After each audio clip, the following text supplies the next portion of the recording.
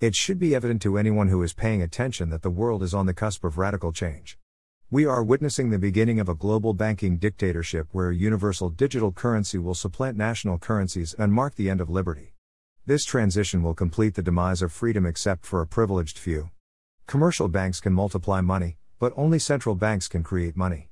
Before the banking system can multiply money, someone has to make a deposit. But the Federal Reserve does not need a deposit. It can create money by merely pushing a few keys on its computer to credit a client's account by X amount. All currencies are dead instruments, they are floating abstractions that profit the world's bankers. At the top of a dollar bill is printed Federal Reserve Note. A note is an IOU, it is an agreement to pay interest to the Federal Reserve. Dollars come into existence when the government sells bonds to the Federal Reserve.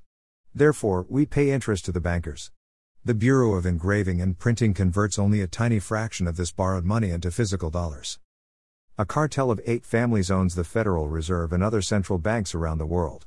They are Goldman Sachs of New York, Rockefeller Brothers of New York, Rothschild Banks of London and Berlin, Lazard Brothers of Paris, Israel Moses Seif Banks of Italy, Kuhn and Loeb and Company of Germany and New York, and the Warburg Bank of Hamburg and Amsterdam.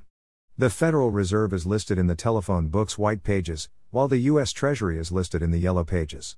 Fed employees' email address ends in .org, not .gov.